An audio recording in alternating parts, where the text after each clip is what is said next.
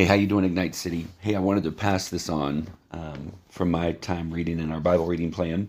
I hope it's an encouragement too, because it sure was to me, and I even passed it on to some people that came to my mind that I really felt needed to hear it. It says this in chapter 20. Um, the key verse is verse 5, but the context is Hezekiah got sick to the point where he was going to die. Isaiah was sent by God to go tell him that he was, to set things up. Like it says in verse 1, set your house in order, for you shall die. You shall not recover.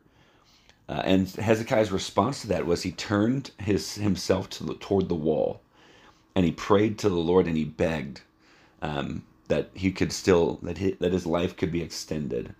And it says that he even wept bitterly. And God's response was to quote unquote change his mind. Now, we know when we look in the scriptures that God doesn't relent, but our prayers do impact him somehow. And I don't know how that whole concept of God not relenting, God sovereign, God unfolding his plan, I believe that's all true.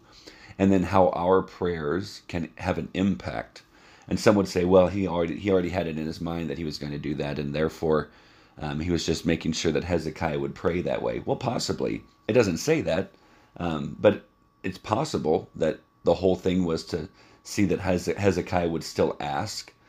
In either case, Hezekiah asks, he weeps bitterly. And in verse 4 it says, and before Isaiah had gone out of the middle court, the word of the Lord came to him. Now that's a part that hit me as well. I remember reading that and I go, God, I want to hear you like that. I want to be so sure and so in tune with you, and ability to discern your voice and your leading and your prompting, that even after I quote unquote do the task that you've called me to do, Isaiah's task was to go tell Hezekiah that the Lord said that you're going to die and you need to get your house in order. And then as he's leaving, now maybe it's just going home. It's so easy for us to kind of turn our Jesus minds off, if that's the phrase we can use, but turn our Jesus minds off if we've fulfilled the task. But it's really while he's going away again that the Lord prompts him and tells him, go back in. And this is what he's supposed to say to him. He says, turn back and say to Hezekiah, the leader of my people, thus says the Lord, the God of David your father, I have heard your prayer, I've seen your tears, behold, I will heal you. And I just want to stop there. And we see that he does heal him. He gives him 15 more years of life. The only problem is that we see Hezekiah kind of turn away from the Lord because of pride. And so probably it would have been better if he did not ask for his life to be extended. But this part about, I have heard your prayer, I have seen your tears, behold, I will heal you. And I want to encourage those of you who are just facing a hard time and you've been crying out to the Lord. I want you to hear this, because I believe that you can apply the same thing, where God would look at you and say, I have heard your prayer. It's so easy at times to get into seasons of life where we feel like, does God even hear me? Is he listening? Like you keep praying, and maybe it's praying for the same thing, and you're wondering, is this even making a difference? I want you to know that he hears your prayer. The next part is, I have seen your tears. For those who are just going through a season of suffering and trial, and it's overwhelming, I want to remind you that as you're crying out to God, he hears you. But the second thing is, as you literally cry, God sees your tears. He sees every single one of them. So he's intimately looking and watching you, as well as watching over you.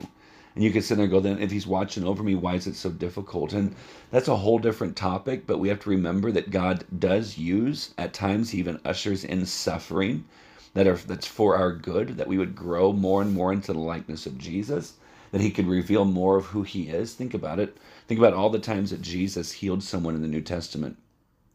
And after he healed, think about it, the only reason that he healed them is because they were going through a crisis. And they got to experience the healing touch of God. That's a life-changing moment. And so it's very easy for us to look at our circumstances, and I say us because I'm included, and cry out and all the while forget that God is doing a greater work, and then to trust him as he does it. But notice he hears you, he sees your tears, and then behold, that last statement, I will heal you.